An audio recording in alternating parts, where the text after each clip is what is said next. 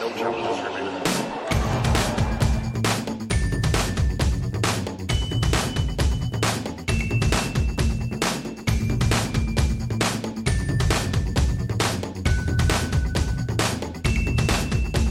Welcome to No Challenges Remaining. I'm Ben Rothenberg. This week is the 50th anniversary of the original 9. The 9 women who signed on with Gladys Heldman in Houston to play an invitational tournament that turned into what would later become the Virginia Slims Tour and then the WTA Tour. This is a massive foundational moment in the history of women's professional tennis, women's professional sports. It's a big, big deal. Courtney and I talked a lot about it on the last episode we did, or posted Sunday, which gives some context, hopefully, to better appreciate this interview we have today on today's show that I did with Christy Pigeon, one of the original 9, the youngest of the original 9, who was there in Houston. Christy talks all about her life story in tennis, her journey, what led her to being one of those 9 women there on that day, what happened after, what the tour was like back then, what women's sports opportunities were like back then. It was a very different time, different world, but the impact of what she and those other 8 women did on that day in Houston 50 years ago still resonates today, and is why we have the tremendous sport we have around us now in women's professional tennis, which remains the biggest women's sport professionally in the world in terms of business by a large gap. So here is Christy. I think you'll really enjoy our chat. Like I said, check out the episode with Courtney maybe before listening to this one, because it'll give you some better context and background about what the original 9 is, and then enjoy this chat with Christy, which I think is great. She was very open and a really impressive woman and character. Very happy to have on this week's show, 50 years after the original 9 was formed, Christy Pigeon, who is one of the original 9 at the onset of women's professional tennis as we know it today. It's changed a lot since then, but very cool time to look back on. Christy, thank you for being on the show today. I appreciate it. You're welcome. It's a pleasure to be on the show. So what was your introduction to sports as a kid growing up in the 50s, I guess? What sort of role did sports play at your life from a young age? I grew up in Danville, California, and my first sport was competitive swimming. When I was 6 years old, I rode my bike down to the local rec center in a small town in the East Bay area of California, jumped in the pool, and the swimming coach, a Hungarian fellow, asked me if I'd like to join the team, and I did, and that led to swimming up to 5 hours a day every day for quite a while. And then one day, I'm jumping ahead of your questions here, but just to jump ahead, they were offering free tennis lessons at the rec center. So when I was about 12 and a half, almost 13, I grabbed a racket. My dad bought me a $5 old Jack Kramer racket at the thrift store, and I walked over to the courts and started playing and won the little tournament for kids at the end, and I never looked back on swimming. Cool. What did you know about tennis before that moment? How much was tennis? Were you aware of it as a sport that was being played on, what counted as the high levels then before the professional era, or was it just something that you were sort of first encountering that day at the rec center? I just sort of stumbled upon the sport. Swimming was tough because you get in the pool and you swim, and it's not a thinking man's game like tennis. You're just going as fast as you can, and you're doing whatever you need to do to develop that stamina in the pool. And tennis was a lot more interesting from the very beginning, and I was driven, even though I had no idea that there was a international tennis scene. I just was driven to become better. And then my mother, who was always encouraging me to read, gave me a book about Althea Gibson, and that got me even more excited because she's just has an incredible, I don't know if you know her story, but she was a black tennis player growing up in the Eastern Seaboard who went on to win some Grand Slam tournaments, and her story was compelled me as well and opened my eyes to what possibilities were. Yeah, no, she was late 50s. She won several Grand Slams, I think 3 or 4. So she would have been exactly, and obviously a trailblazer is sort of the Jackie Robinson equivalent of tennis in that era. Yeah. Yeah, that's very cool.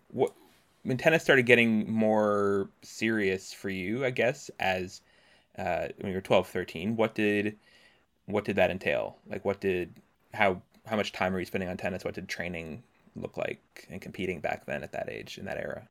Yeah. After I won the little rec center tennis tournament, the local pro at Diablo Country Club offered me a job stringing rackets and cleaning up the pro shop in exchange for lessons. Hmm. So I immediately jumped on that opportunity, and that led to playing with club members who needed a partner, a hitting partner, or playing partner, intermingling with the other kids during lessons. And I quickly ended up beating everybody at the club, and the pro was continually giving me additional lessons. And then I entered my first Northern California tournament, and from there I was gung ho. I started practicing all through high school. Practice from 12. I go to school until 12 o'clock, and then just practice my tennis and string tennis rackets and work in the pro shop all afternoon till it got dark. And playing tournaments in Northern California had strong competitive Mm-hmm. atmosphere, and you could basically play a tournament every week in the summer. During the 14 and under girls, and then 16 under, 18 and under, that's primarily what I did and where I played. I did start to play in the Nationals in the 14 and unders in Chattanooga, Tennessee, Hmm.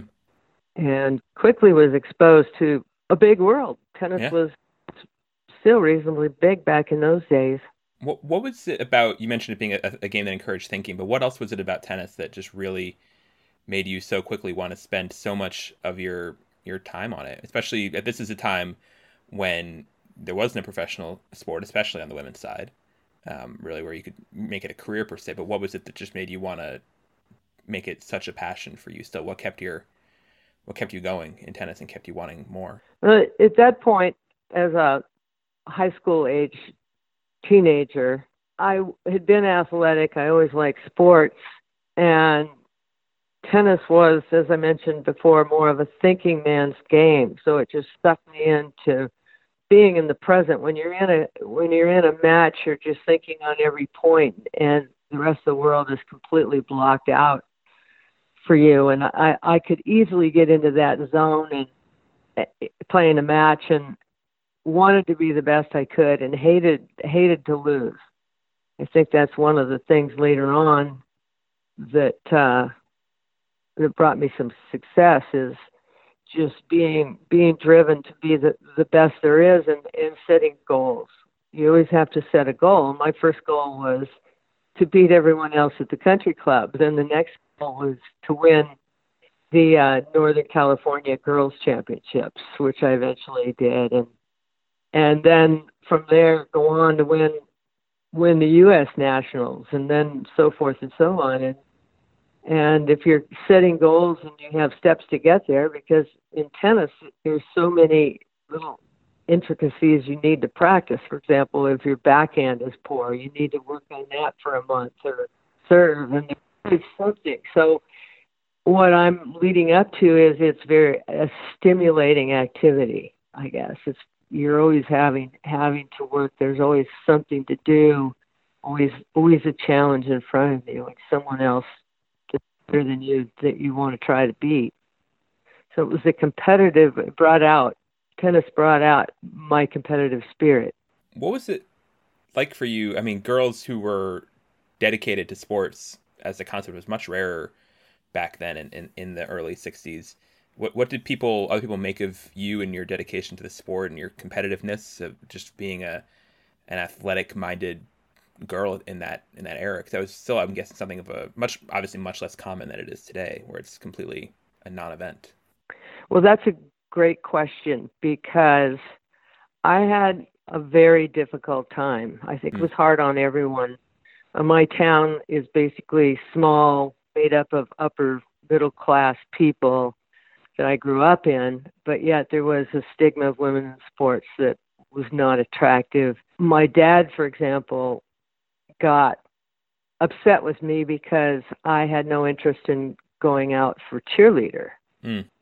at high school, and his idea of the perfect woman was one with high heels and tight Angora sweaters, Mm-hmm. and that was not me. And the boys in high school, at my high school, would often tease me. For example, they'd be driving to school and I'd be out jogging, because that's what my coach had me jog in the morning, even though I don't think tennis players jog now, but that was a sign of what was important back then. Right. And the guys in the car would go by and heckle me and make comments, and I was a wallflower in high school, and I guess I just put it besides and just wanted to stay focused on my tennis. But even at that young age, during that time, if you wanted to be good, you had to stay focused. Yeah. You mentioned your father. How did your mother feel about you pursuing this? My mother was behind me all the way. She was Okay. basically the backbone who drove me to tournaments, and if it wasn't for her, it would not have been possible for me to travel around the local tournaments around Northern California. So was tennis, at least on the athletic spectrum, back then it was seen as a sport that was more acceptable, more feminine, I guess, since some other sports might be, than I'm not sure what other options, like basketball or whatever other sports took longer to develop as women's sports. Was that at least something that was at all acceptable for you as a tennis player, that women and girls were established in tennis from basically the early days of tennis? Well, absolutely, yes. Yeah. There were no other sports for women. I can tell you one quick funny story. I went out to try out for Little League with my brother, because I had a fit because I couldn't play, and I loved hand-eye coordination sports like tennis is, and I played baseball with my brother frequently. So my dad put my hair up in a hat, and off we went for tryouts. And they tried me out a number of positions, and I was pretty good. Then they put me up to bat, and the little boy, threw a pitch, and I hit a line drive that hit him in the forehead. Oh, wow. I'm out. And, of course, it became known at that time I was upset, and they found out I was a girl. And I got kicked out of the tryouts immediately. So basically, other sports for women, other than, say, swimming, tennis, I can't even think of any other sports that were available. Maybe where they golf, had, maybe golf, but I don't remember any kids really being serious about golf back. I just don't know. I couldn't answer that. I guess it's usually less of a sport for little kids, probably golf. Yeah. Yeah. So you start getting better at, obviously your results keep picking up. You start traveling around the country and then around the world. And in 1968, I think, I guess when did you start playing? Because I was going to ask you about, because you won 2 junior Grand Slams in 1968, which I wanted to ask you about, but you were already playing some, I think you were also in that year at Wimbledon already in the women's draw as well. And so exactly, yeah. And so when did you start playing sort of against women then, or against the sort of open age group tournaments? In 1968, which I was 17 when I went to Wimbledon for the first time. Mm-hmm. And as you mentioned, I was in the junior draw, which instead of being for 18 and unders, that was for 21 and under players.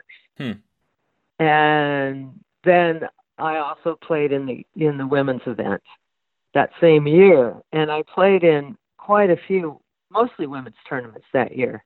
I still won the U.S. Junior Championship and played in that in Pennsylvania, but for the most part, I was playing a higher percentage of women's tournaments.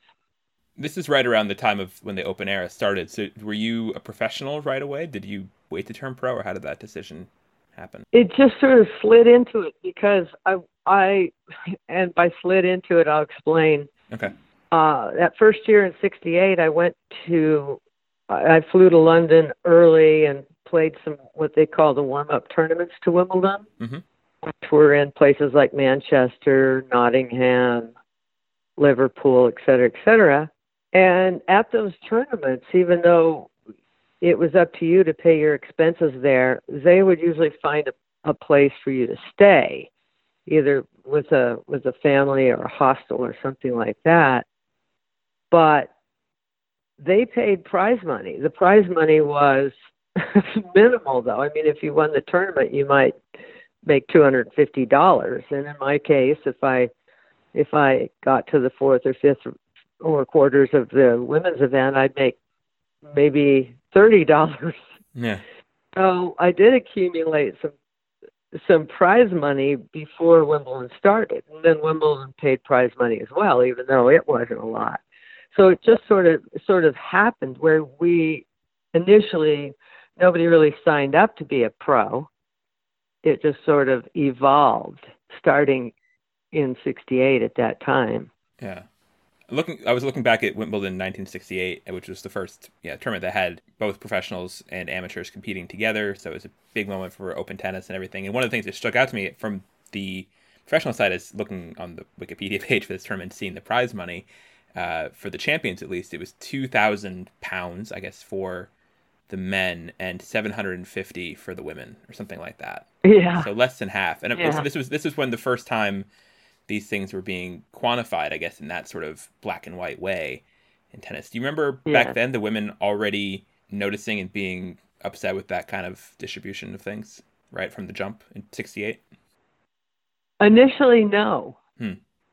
We didn't really talk about it, and for me personally, I never thought of, at that time, I never thought of the prize money. I was just there to compete and to do the best I could to try to win, but it wasn't like I'd look at the draw and say, well, and I did later, I did this sometimes, which was bad, to say, well, if I get to the third round of this tournament, I'll make $5,000. Mm-hmm. It reduces the competitiveness. You just to be good, you can't think of the money. You just have to think of winning. Yeah. So I don't think at that point, though, to answer your question, we were not concerned with the disparity. Right. Okay. So what was Wimbledon, winning junior Wimbledon at that time? I was, as you know, because I sent you some clips and some photos and stuff I found of you in newspaper archives while I was researching you last night. There wasn't a whole lot of coverage that I could see for when you won at least junior Wimbledon. And so I'm wondering, what was it? Now we think of, if you win a junior Grand Slam, you've agents all over you, media, sponsors wanting to, come, especially if you're, an American or somewhere from another big tennis country.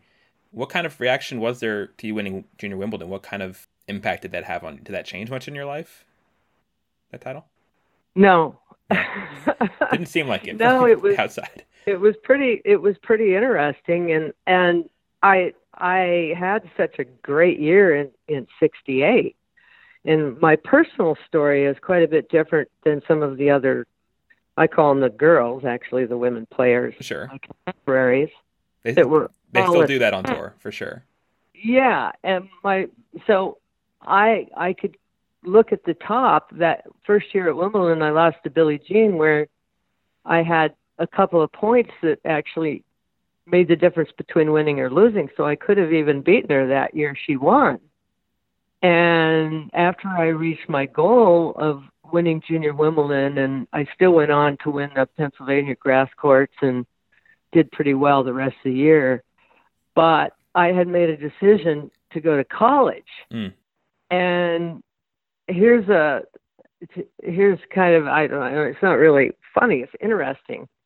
I'm number one in the world for under 21. I've won the U.S. Open. And what scholarship opportunities were available to me? You'd think I could go anywhere in the world that I wanted to go, but no. Yeah. There were no opportunities for before scholarships. Title IX, yeah.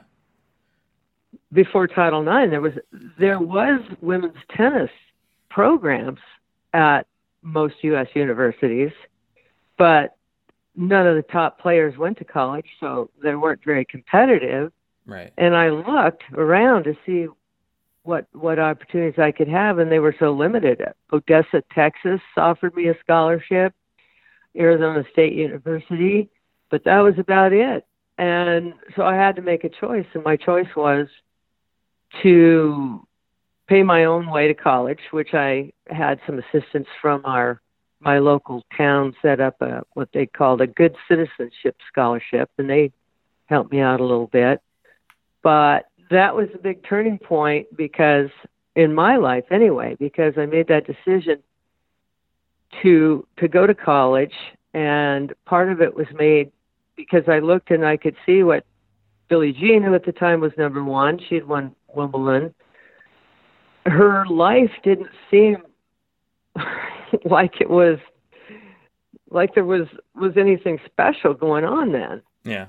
I mean, she'd won and it wasn't that big of a deal. Just like when I won Junior Wimbledon, it wasn't that big of a deal.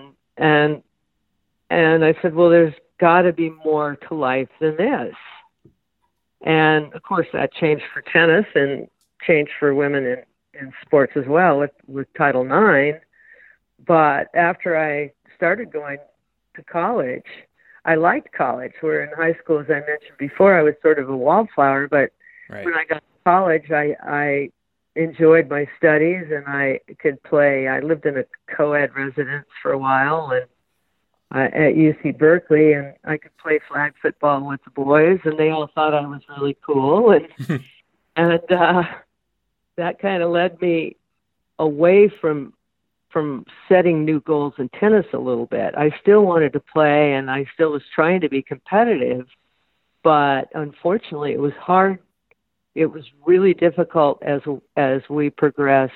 We meaning women progressed sport towards equal prize money. It was hard for me to do both, to go to college and to compete at the same time. Whereas in my generation, guys like Stan Smith and Bob Lutz could play competitive tennis in college and still play in the men's circuit because they had a good college scene behind them. Right. So it's and there wasn't really a professional tour for the women that you could even turn pro and have that really mean anything in terms of having a full-time, occupation like it would be years later. Yeah, exactly. So that's why I lean towards making the life decision to press on with college instead of just tennis. Yeah. It's like it wasn't enough, and of course that all changed 2 years later. Bam. Yeah. We were there, and it was a process leading up to what we did as Original Nine with our boycotting the Southern California tournament. But things certainly changed fast, lightning fast after that. So let's go a little bit back to, so you're in your college days. You were at UC Berkeley in the late 60s, which, Well, I went to both Mills College in Oakland. Okay. I wanted to stay close to home because that's where my tennis focus was, and my coach, my workouts, and that kind of thing. So I went to both Mills and UC Berkeley. Okay. So Berkeley, at least I know, in the late 60s was one of the most progressive, liberal places around in the world. How did that sort of being there affect you, and how did that affect maybe your views on everything that would come later in your life in terms of being part of this historic group of women? On a personal level, two areas really affected me. One was obviously women's rights, and I attended lectures given by Betty Friedan and others, and was influenced by those. And also at Mills, our president had vowed not to have children because basically children were viewed by, and this is something that went on in the Bay Area where you had Ehrlich at Stanford who was striving for zero population growth. Right, at zero population growth, yeah. So, and I've always been, my major was in wildlife biology, and I've always leaned towards doing what's best for the environment. And so I was influenced in that direction as well to make for a better world by keeping the world clean, which of course hasn't happened, but that's a whole other story. We won't get into that. So that sounds like you had some you made the decision not to have kids at a very early age then. I mean, but just so already clearly you were having big sort of worldview shifting thoughts happening to you here. Exactly. I'm wondering how those sorts of things from Betty Friedan, obviously people, wrote feminine mystique, and I was just recently watching, I don't know if you've seen the show that just came out this year called Mrs. America, which is about the women's movement in the 1970s. So she's a big character on that also. And right. What, in terms of the women's tennis scene, I think people talk about women's tennis and Billie Jean King and women's lib, as it was called back then, as part of the women's movement, as part of the feminist movement. But how did it feel at that point, like playing tennis was something that was in step with the women's lib movement? Did it feel like it was something inherently political to be a female athlete at that time? I think so. Yeah.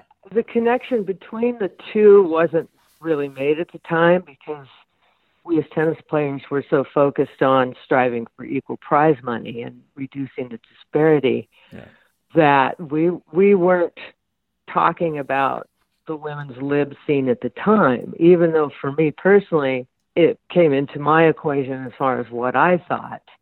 And I'm jumping ahead here too, but the question always comes up, well, how do you solve, here's the problem, women aren't being treated as equal, how do you solve that problem?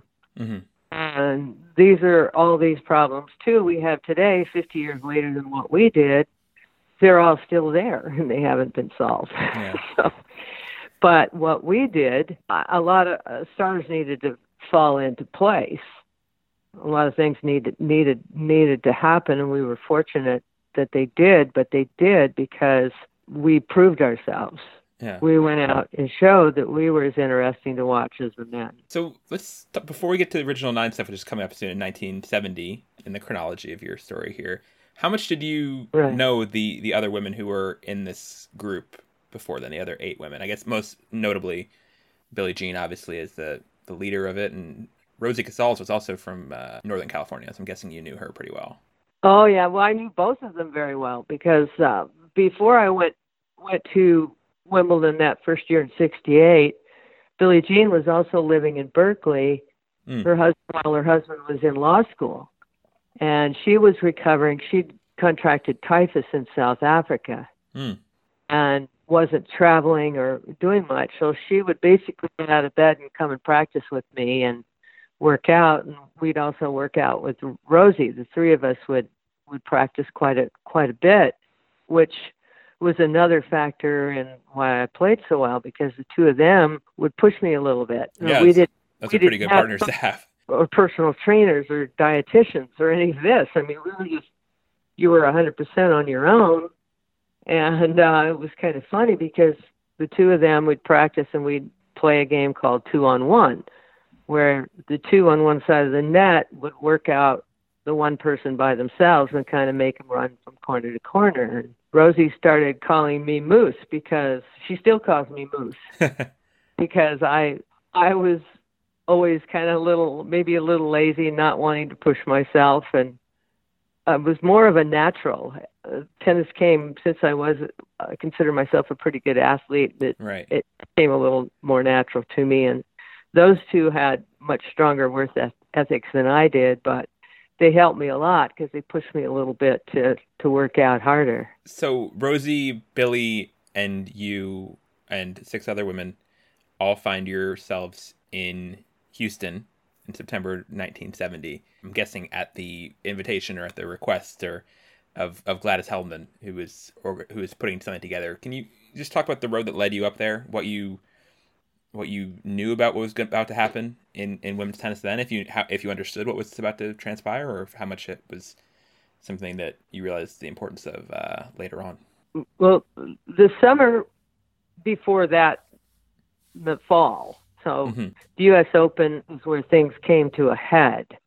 But on the U.S. circuit after Wimbledon, leading up to the U.S. Open, the girls had frequently got together. We'd say, hey, we're going to meet at such and such a time on the lawn here, and we get together and talk about it, about our situation. And we were checking on doing little research studies as far as, well, how do spectators feel? Do they like to watch men or women, and et cetera, et cetera? And we came to the conclusion that they did like to watch women, and that the men were not correct in saying that, well, no one wants to watch you, because that was their first answer when we said we wanted equal prize money. And of course the men I think they looked at it a little bit as a threat. And by men, I mean the players. Right.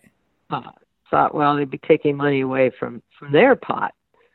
And their comeback was, as I said, nobody wants to watch you. And it was true, the women would usually be on the back courts where they didn't have equal exposure. So if that changed, as soon as we had more equal exposure, people did want to watch us play. But to answer your question, although we had a lot of discussions, but we went around in circles as to how we could solve the problem. And I was always friends with Gladys Heldman. She was a mentor of mine and took me under her wing, taught me a lot of things in life. I mean, she taught me some important things, like that if you wanted to have a cocktail before 6, you always had a vodka martini. So she was quite a character, and had contacts, and was an unbelievable mover and shaker.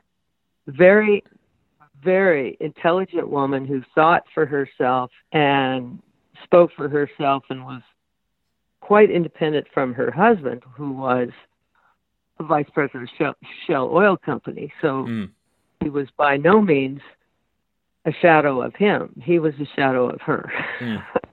You mentioned that women's You mentioned that women's debate over whether or not anyone wanted to watch women's tennis, or at least the male players saying no one was interested in women's tennis. And this reminds me of something I think I remember reading about that also happened in 1970. I'm not sure if you were involved in this or aware of it at the time, but Cece Martinez was a player back then. Yeah. And she did a survey at the 1970 U.S. Open, basically of fans. Like, she just on her own enterprise passed out like a one-page survey, like gauging interest in women's tennis to show that with the hopes of seeing what the interest was, and it wound up being more positive results, I think, for women than they expected. Do you remember that survey at all? Is it something people talked about back then? Exactly, yeah.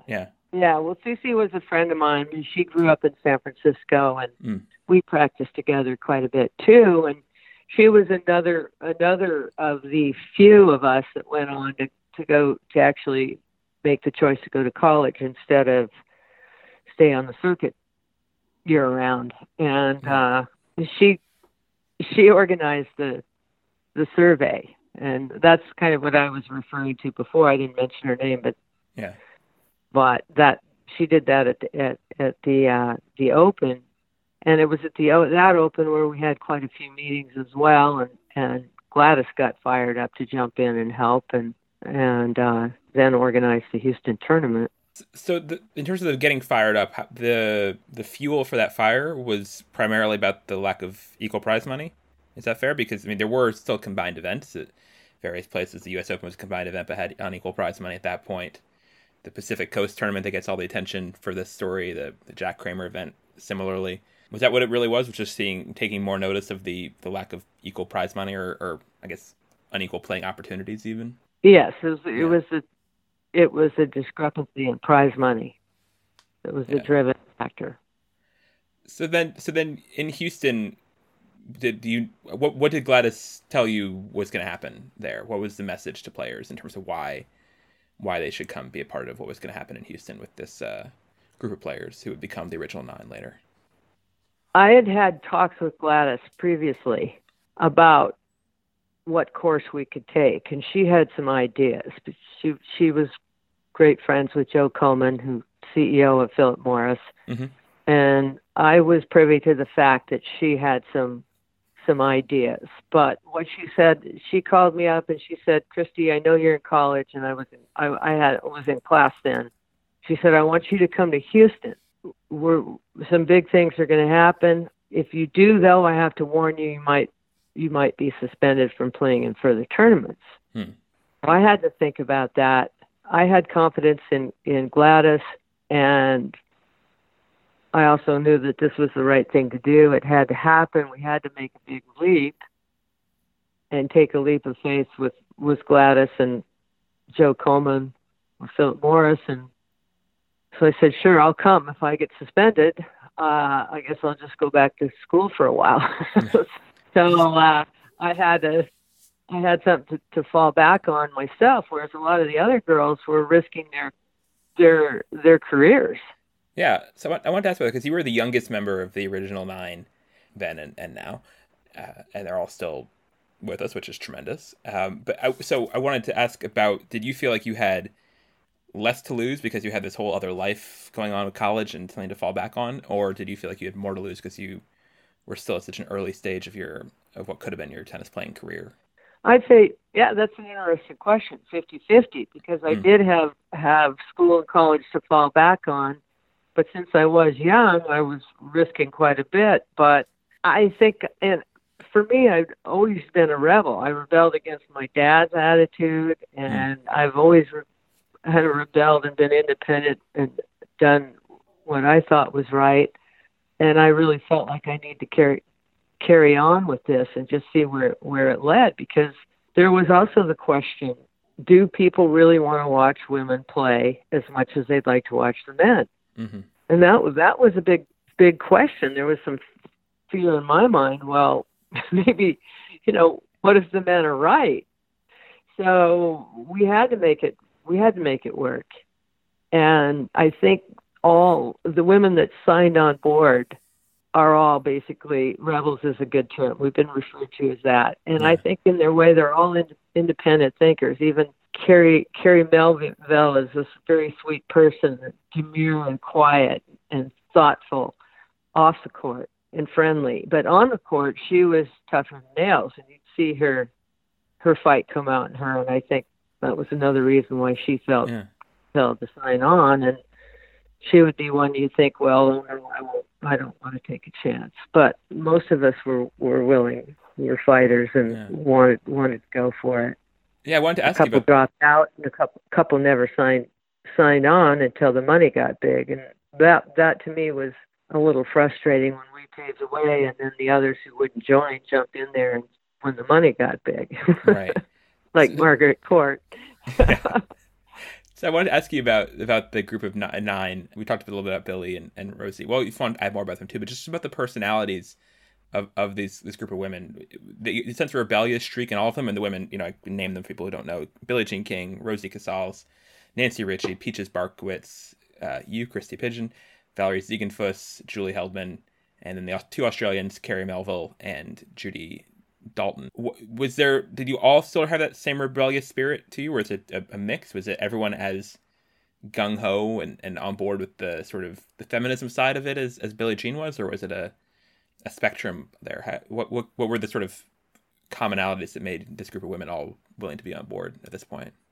Yeah, the commonality was that basically all nine were rebels in one way or another, independent thinkers, and willing, I think, to take the chance. Val Ziegenfuss is a very, very nice woman, and she probably would be the quietest out of all of us about not wanting to ruffle any feathers. And Billie Jean, of course, is a big feather ruffler, which is great. And Rosie just wants to do what's right, and the other women felt the same way, that they wanted a shot at proving that that their sport was valuable. Definitely. So you mentioned so you have the famous photo where Gladys gives everybody, and Gladys is in the photo herself because Julie's not in the photo. Her daughter is one of the nine, all holding up the dollar bills, which becomes sort of an iconic moment of them accepting money to go pro to sign with Gladys in this symbolic $1 contracts. From then on, like, what was the shift in terms of your ability to dedicate yourself more towards professional tennis? Did it all sort of that was the start of the Virginia Slims circuit in essence? Was that sort of as dramatic a shift as it seems like on paper for you in terms of what you were able to play, or were you still sort of a part-timer in tennis? Well, I did play on the first circuit because I would usually go to school for the first quarter semester. So say 4 months up till Christmas, I go to school and then stop going and start playing on the circuit. And that was tough to do because I'd have to practice while I was at college, which is tough when you have parties to go to and studying to do. For sure. Practicing your tennis sometimes it wasn't at the forefront. But when I was playing, I tried to dedicate myself just to playing tennis, because you're on a circuit and you have to keep going. And that first year of the Virginia Slims, we played 8 tournaments in the United States, and that was a tough go. That was a lot of work because of all the promotional things we needed to do and the schedule, the traveling. It was a tough time. What was the atmosphere like on tour then? What were the tournaments like? What kind of crowds were you getting? What was the amenities like at that nascent stage of the tour?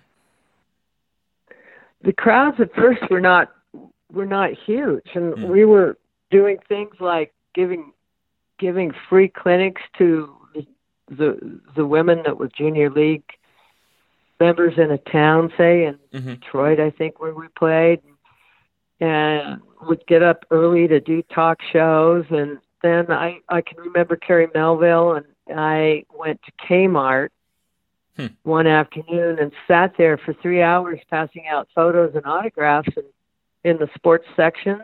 And people would kind of walk by and they'd see me sitting there in my USA sweat clothes, which said United USA across the chest, and they'd kind of think, well, who the heck are you guys? What do you do? So it took a lot, but Philip Morris played a big part in it too, because they, as you know, had a couple full-time staff members who traveled with us on the circuit and made sure all the press in the towns that we played had tickets and promo information and set up interviews. So they were helpful. It took a lot to get us kicked off the ground, so to speak. Yeah. And they were very professional in their approach. And what was fortunate, I mean, obviously we're promoting a cigarette, so to speak, Virginia Slims. But I view it as we were not promoting a cigarette. We were promoting that strong is beautiful and women are strong. I was going to ask about that because Philip Morris had this new line of cigarettes, the Virginia Slims brand, which I believe is still around. I don't know much about cigarettes, having never been a smoker, but they wanted to pitch, smoking and tennis as sort of compatible things women could do and be independent. And it was seen as being part of their branding towards women. And they did have, and Philip Morris, huge, massive company in tobacco, even as, people were starting to realize more of the health risks and dangers of smoking around the same time period. People still kept buying cigarettes and the marketing kept being good. So if they could sell cigarettes to people, I think women's tennis was seen as easy for them. So what was the sort of, was there a thought that it was sort of a I don't want to say deal with the devil, but sort of a double-edged sword, having a tobacco company be the flagship partner of the sport? Because I know there was, at least, especially as the decades went on for the tour, probably after you stopped playing, it was often seen as sort of an Achilles heel, that, easy thing to criticize women's tennis for, that they had this tobacco partnership. Exactly. Well, what's interesting is, to answer your first question, is we never thought we were going to bed with the devil. Yeah. We never felt that way at all. And Philip Morris never asked us to promote a cigarette. Never. And that's why it was all very acceptable in my mind, is because, as I said, we're promoting strong women. Right. And strong women can make their own mind up as to what they want to do, whether they want to smoke or not. We never tried to answer that question. We never passed out cigarettes, even though my mom smoked, and she was sent a pack every week. So she was on the so-called free list. So it was interesting. And when we'd play in that first circuit, we'd finish our matches. We'd go in the locker room, and there'd be a little bowl of cigarettes and a cooler with ice in it with Miller High Life beer, which was another subsidiary of Philip Morris. And a couple of the gals would indulge every now and then, and I would usually indulge in the beer, but not the cigarettes. So, Yeah, no, I think I think the timing of it was that I think smoking had just, or cigarette commercials, tobacco commercials had just been banned on television just before the Virginia Slim circuit started, and that was part of the impetus for them wanting to get their brand name out there and have, because they could put, exactly. the signage on court, say Virginia Slims of, and then the name of a city somewhere in the U.S. usually, and that was their way of getting brand awareness when they couldn't actually advertise their actual product during the stoppages like Yeah. they once did. So it was their version of product placement, and you guys were the vehicle for it. Yeah, but the like it could, the marketing prowess of that company and the resources they poured into it, I think really did help women's tennis get off the ground, because that was, super super professional veteran engine suddenly behind the It, sport. yeah, exactly. So the timing was great for both women's tennis and for their launch of a new cigarette. Yeah. Obviously, that helped both of us. You mentioned you alluded to Margaret Court earlier, so I'm curious. Margaret joined the uh, Virginia Slim Circuit a bit after the original nine, not that long after, a couple, maybe within a year or two after. And Billie Jean King was there. And now, obviously, people who are keeping track of what these women are doing in their 70s will know well what different divergent paths they've taken, politically and just sort of in terms of the roles they play and everything. And how obvious was that sort of schism back then in terms of their personalities and their mindsets, or was it something that came as a surprise later? I guess you always kind of knew with Billie Jean, but I'm curious about Margaret back then, I guess. Yeah, I knew Margaret well too. I played with her in doubles a few times and got to know her a little bit. And yes, it's interesting. Her path has been quite different. She's now a minister and has very solid, strict beliefs, and of course Billie Jean is still the free spirit that she was. Mm-hmm. So that is it. It's interesting. Their paths are different, and they're. I don't think Margaret is even accepting of our group even to today. No. So it's it's a different hers is a different story. Did you sense that, like, because I think there's, a lot of times, especially in burgeoning moments of women's sports, a lot of people think of them as, there's a debate whether they should be treated as a business or as a cause, is sort of the dichotomy that happens there. And I feel like a lot of what, with it being intertwined with feminism, a lot of the early women's professional tennis stuff was seen as a cause, right? That you were doing these things to make a point in some way or another about women, while also having a business that attracted people and everything like that. Were there players, I guess I'm thinking of Margaret here, but others who were part of it but didn't buy into the cause part as much, maybe who came after the original nine? Because the original nine at least seems very cause oriented, right? But then as the ranks grew and as the numbers grew on tour, I'm guessing a lot of people didn't necessarily have to have that same sort of rebelliousness as it became more established. Right. Yeah. Margaret Court was one that wasn't maybe necessarily behind the cause. Yeah. As you said, and I like the way you stated that. And then same with Virginia Wade. She did not want to jump on board, and she's a bright woman that was one of the top players from England at the time, and she was hesitant to join. I think she also didn't want to get suspended. And then originally Chrissy Everett didn't want to join either. She was coming on at that time, but for her it was more the risk of, she didn't want to risk getting suspended because Right. she was an up and coming player, et cetera, et cetera.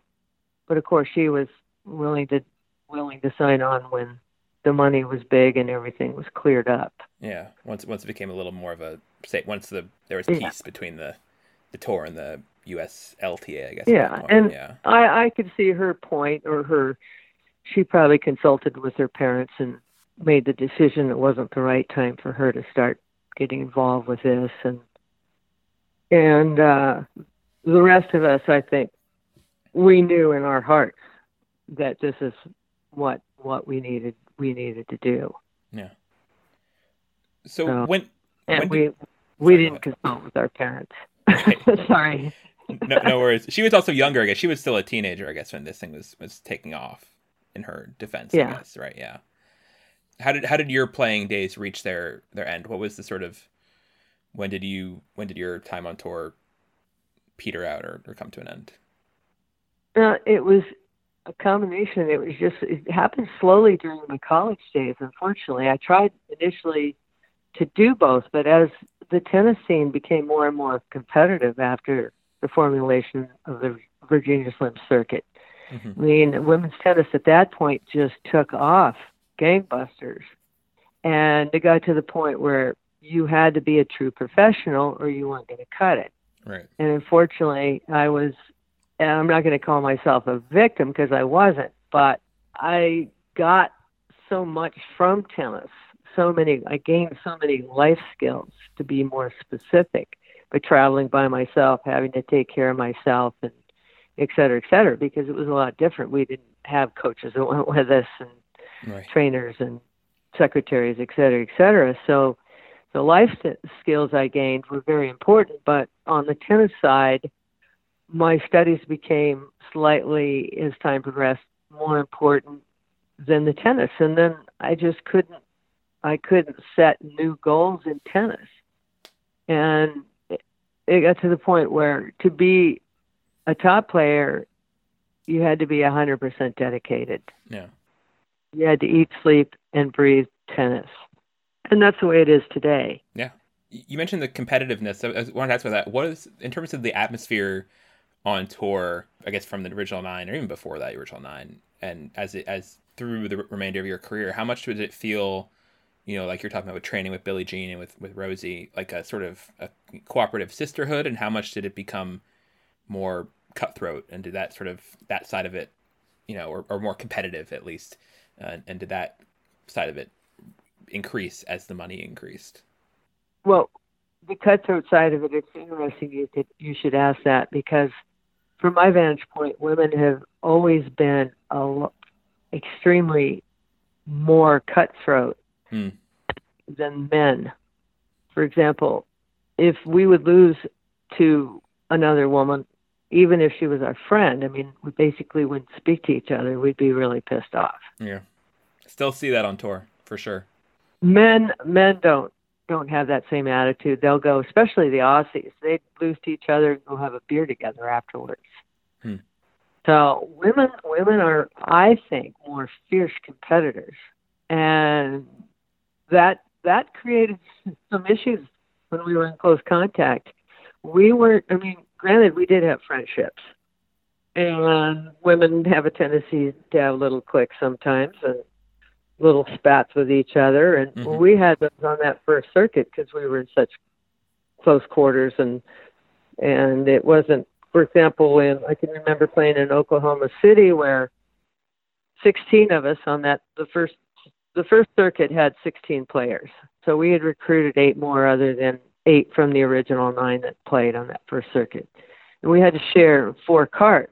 Well, whoever had the keys to the car would hide them and not give them to the other people we're sharing a car with. I mean, little things like that, I think, are a testament to women's competitive attitude. We didn't want to give anyone else a break. And sometimes it was hard for me to find people to even warm up for a match with because I'm left-handed, and they didn't want to have coming to them with a different spin than, say, if they were facing a right-handed opponent. So it was much more of a dog-eat-dog world. I mean, now I think the players get by because they have their teams that go with them.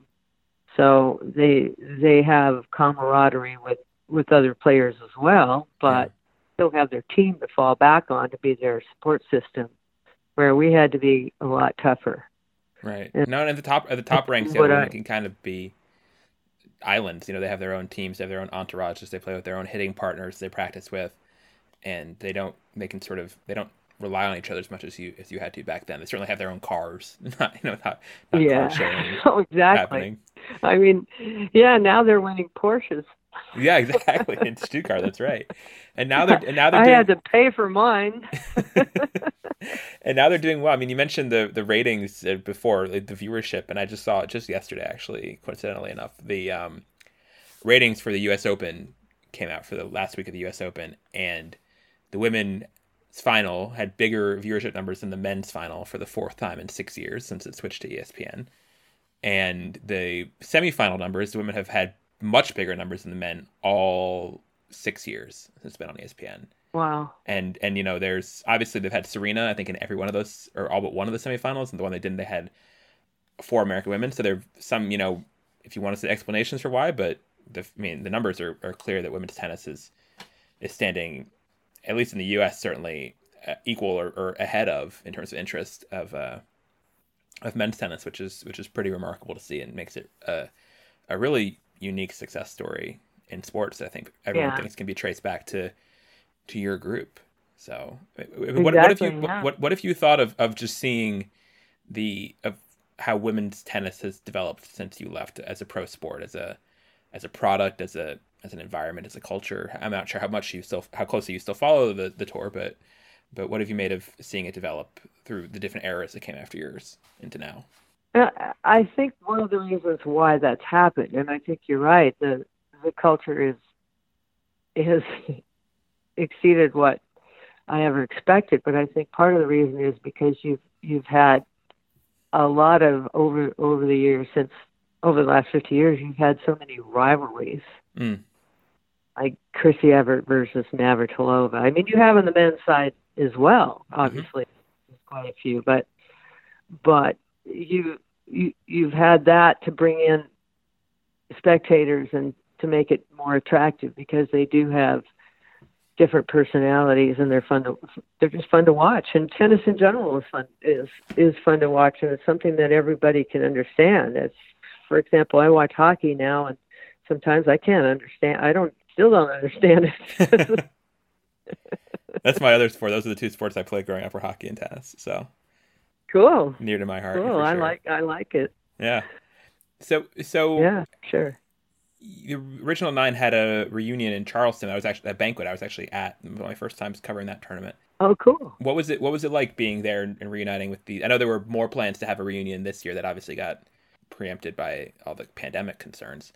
But what was it like reuniting with those women? 40. Let me do the math. 42 years later. What was that like? Yeah. No, all 9 of us were there, and it was fascinating to me to see everybody, and without having to compete, made a big difference. Yeah. All of us, there was just huge camaraderie, and it was all smiles and talk and buddies. And there were quite a few meetings were held just for us, that were not open to other people. There were some that had sponsors and et cetera, tournament people there, and et cetera. But it was great to see everybody. We had a little golf tournament that some of us played in, and that was fun. And I could get a clearer picture of why our group came together. Because it wasn't just coincidence that the people that Gladys invited to that first tournament, it wasn't coincidence who they were, I don't think. And of course, one did drop out that was there. Patty Hogan didn't want to take the chance, so she didn't play in the tournament. Basically filed a protest. And I think others had also said they didn't want to even come because they didn't want to risk it. So right. we did that. There was a strong bond in Charleston. That was pretty cool. Got to see each other at the premiere of Battle of the Sexes. We missed one person, Nancy Ritchie, who has decided not to participate in reunion activities, and I think it just is a testament to her taking a strong stand on what she believes in. And even though I don't feel the same way, and if I could, I'd probably bop her over the head, but at least she's she's taking her stand. She's being Can I ask what her stance is? What her differences are?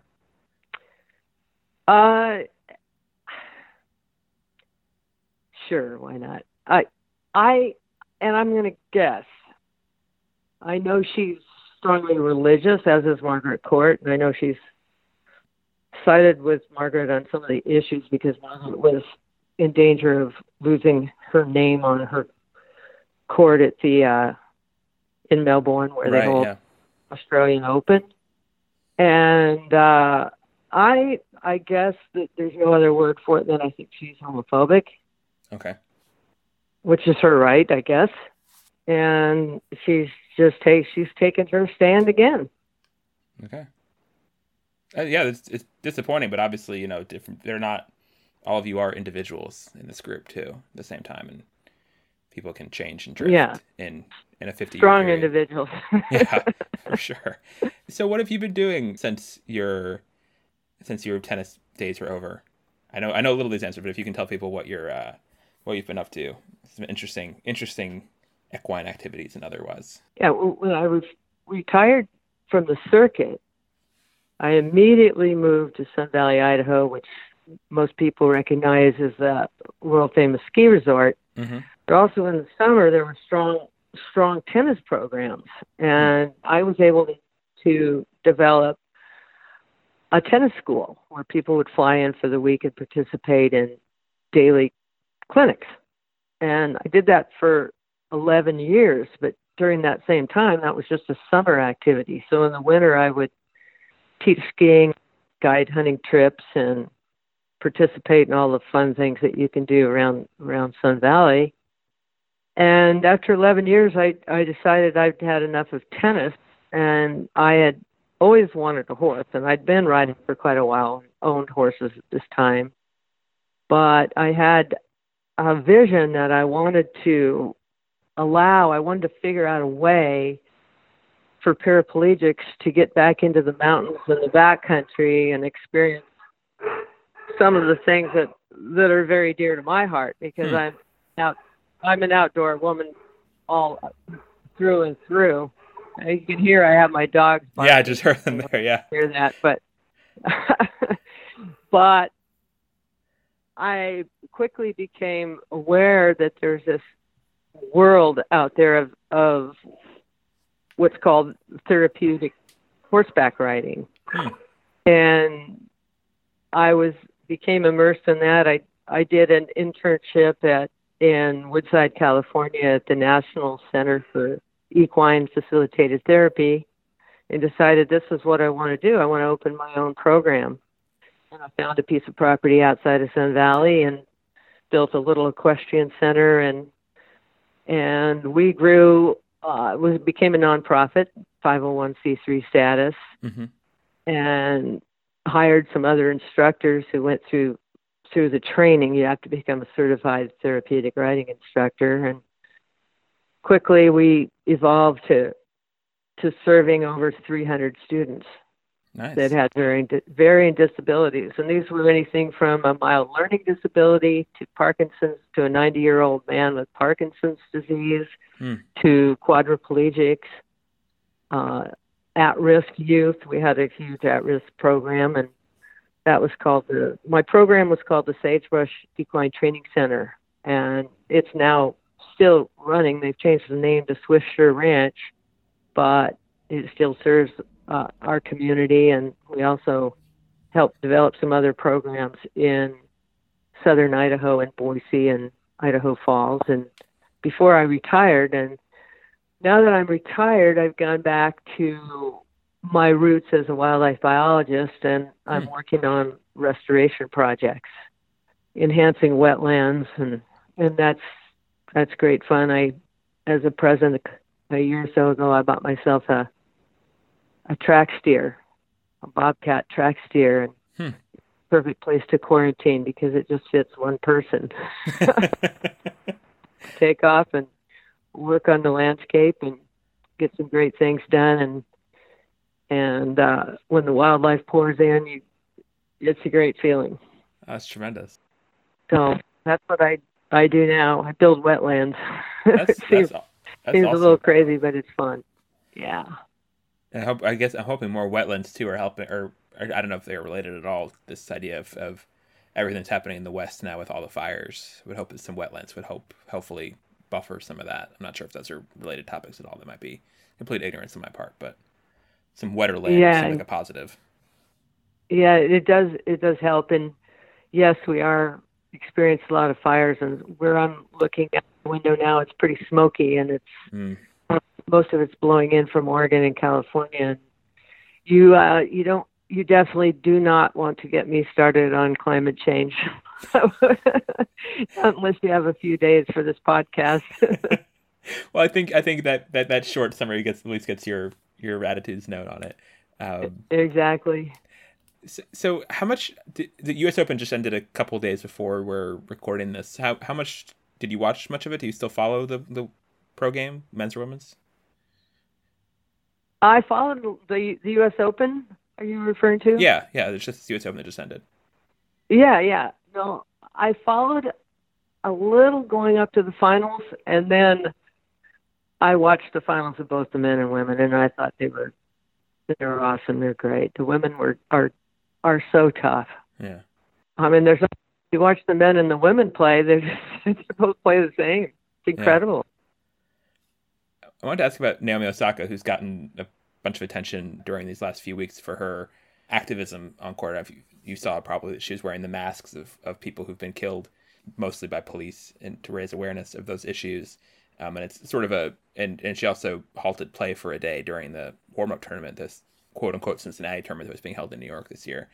And it reminded me a lot of Billie Jean's time. We haven't seen that much sort of athlete activism or outspokenness on any level in tennis up until then. And I just was curious if you noticed what Osaka was doing and what your thoughts were on it.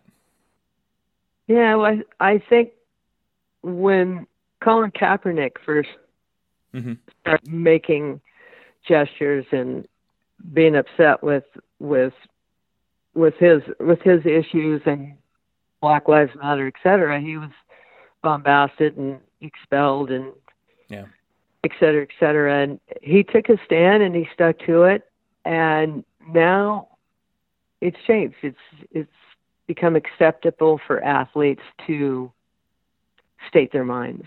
Yeah. And from my vantage point, I think it's okay.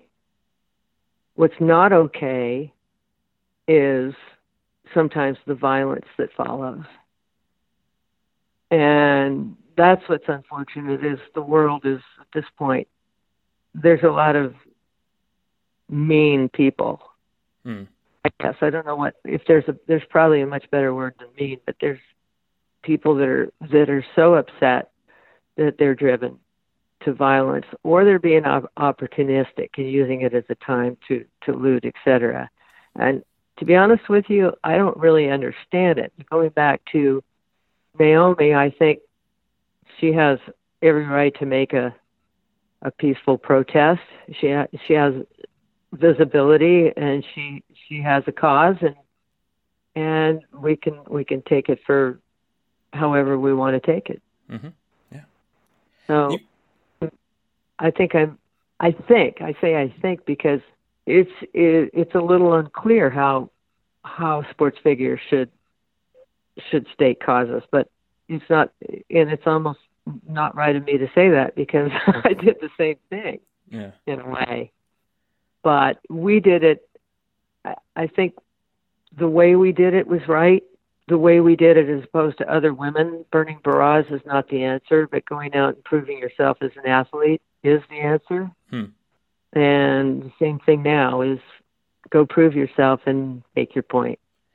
Because what the original nine did wasn't just symbolic. I mean, it was actually starting a business that wound up being a viable business. It's multi-million-dollar business 50 years later.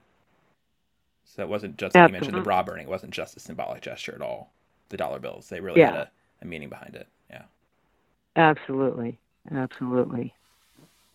Last thing, you mentioned the Battle of the Sexes movie, which I guess 8 of the 9 you said reunited for. What did you make of that movie and how it sort of captured the spirit of that era? I thought it was an accurate portrayal of what actually happened. And of course, what we did happened earlier than Billie Jean playing Bobby, and we all knew that Billie Jean would win because she does like a lot of hoopla. The more hoopla, the better. And she could rise to the occasion or work herself up for beating Bobby. I pretty much knew that was going to be a no-brainer. And what was great is she really drove home what we had been working on and what we'd built up. And it became such a popular household event to watch that match that all of a sudden people were into tennis too. And it helped the sport. It helped the men too. It showed the world that tennis can be really a fun sport to watch. And I have a lot of friends that don't play but watch. Yeah. About watching because they can follow it and it's exciting and fast and interesting. Cool. Well, it's been wonderfully interesting talking to you here, Christy. Thank you very much for taking the time to do it. I really appreciate it. Well, thank you. I appreciate you remembering us and what we did as being important. So are there still any plans for the 50th anniversary? What are the sort of coronavirus adjusted plans for your celebration? Are they been postponed? Or are they virtually happening? What's going to happen this week? Yeah, on the 23rd, I think virtual events being aired by invitation, and if no one sends you, if you want an invitation, it's free. Okay. Let me know and I'll send you one. Sounds good. Well, thank you. Would you like one? Yeah, that would be great. I definitely would love to. Yeah, it's coming up, and then we'll see what happens after that. We were supposed to attend all the major Grand Slams this year, and I guess the last one, the last hopeful might be Australia, but who knows with coronavirus. Yeah, we just don't know where the finish line is for this. Yeah, it's a big unknown, so we may be blown out of the water there too, but I'll definitely invite you to our reunion on the 23rd of September. That would be tremendous. Thank you very much, Christy. Appreciate it. Thank you for your time again. Great. You bet. You're very welcome. So thank you very much to Christy Pigeon for coming on NCR, and thank you to you all for listening to this episode. As always, thank you especially to our Patreon backers for supporting the show. We are at patreon.com/nochallengesremaining. No new backers to report since we last did an episode, or last couple episodes, but we'd be happy to have you come and join and be a new one as we gear up for the French Open, which starts, very soon, just a couple days away from now. We're at patreon.com/nochallengesremaining. You can find us there and show your support that way. We also want to thank our Patreon Slam Champ backers. We thank every episode. They are Liz Kinnell, Jonathan Weinbaum, Mary Carrillo, Chuang Nguyen, Betty, Leah Williams, Audrey Wellens, Sean Mulroy, Joseph Haar, Susanna W., and Antonio Maycumber, as well as our GOAT backers, Mike, Charles Cena, and J.O.D. Any feedback on the show we'd be happy to get as well. nochallengesremaining@gmail.com is our address there. Happy Original 9 week to you all. Please show love and support for all the important women in your life this week and always. And we'll be back with you soon for a French Open draw show. Things are kicking off over there pretty soon. Bye, guys.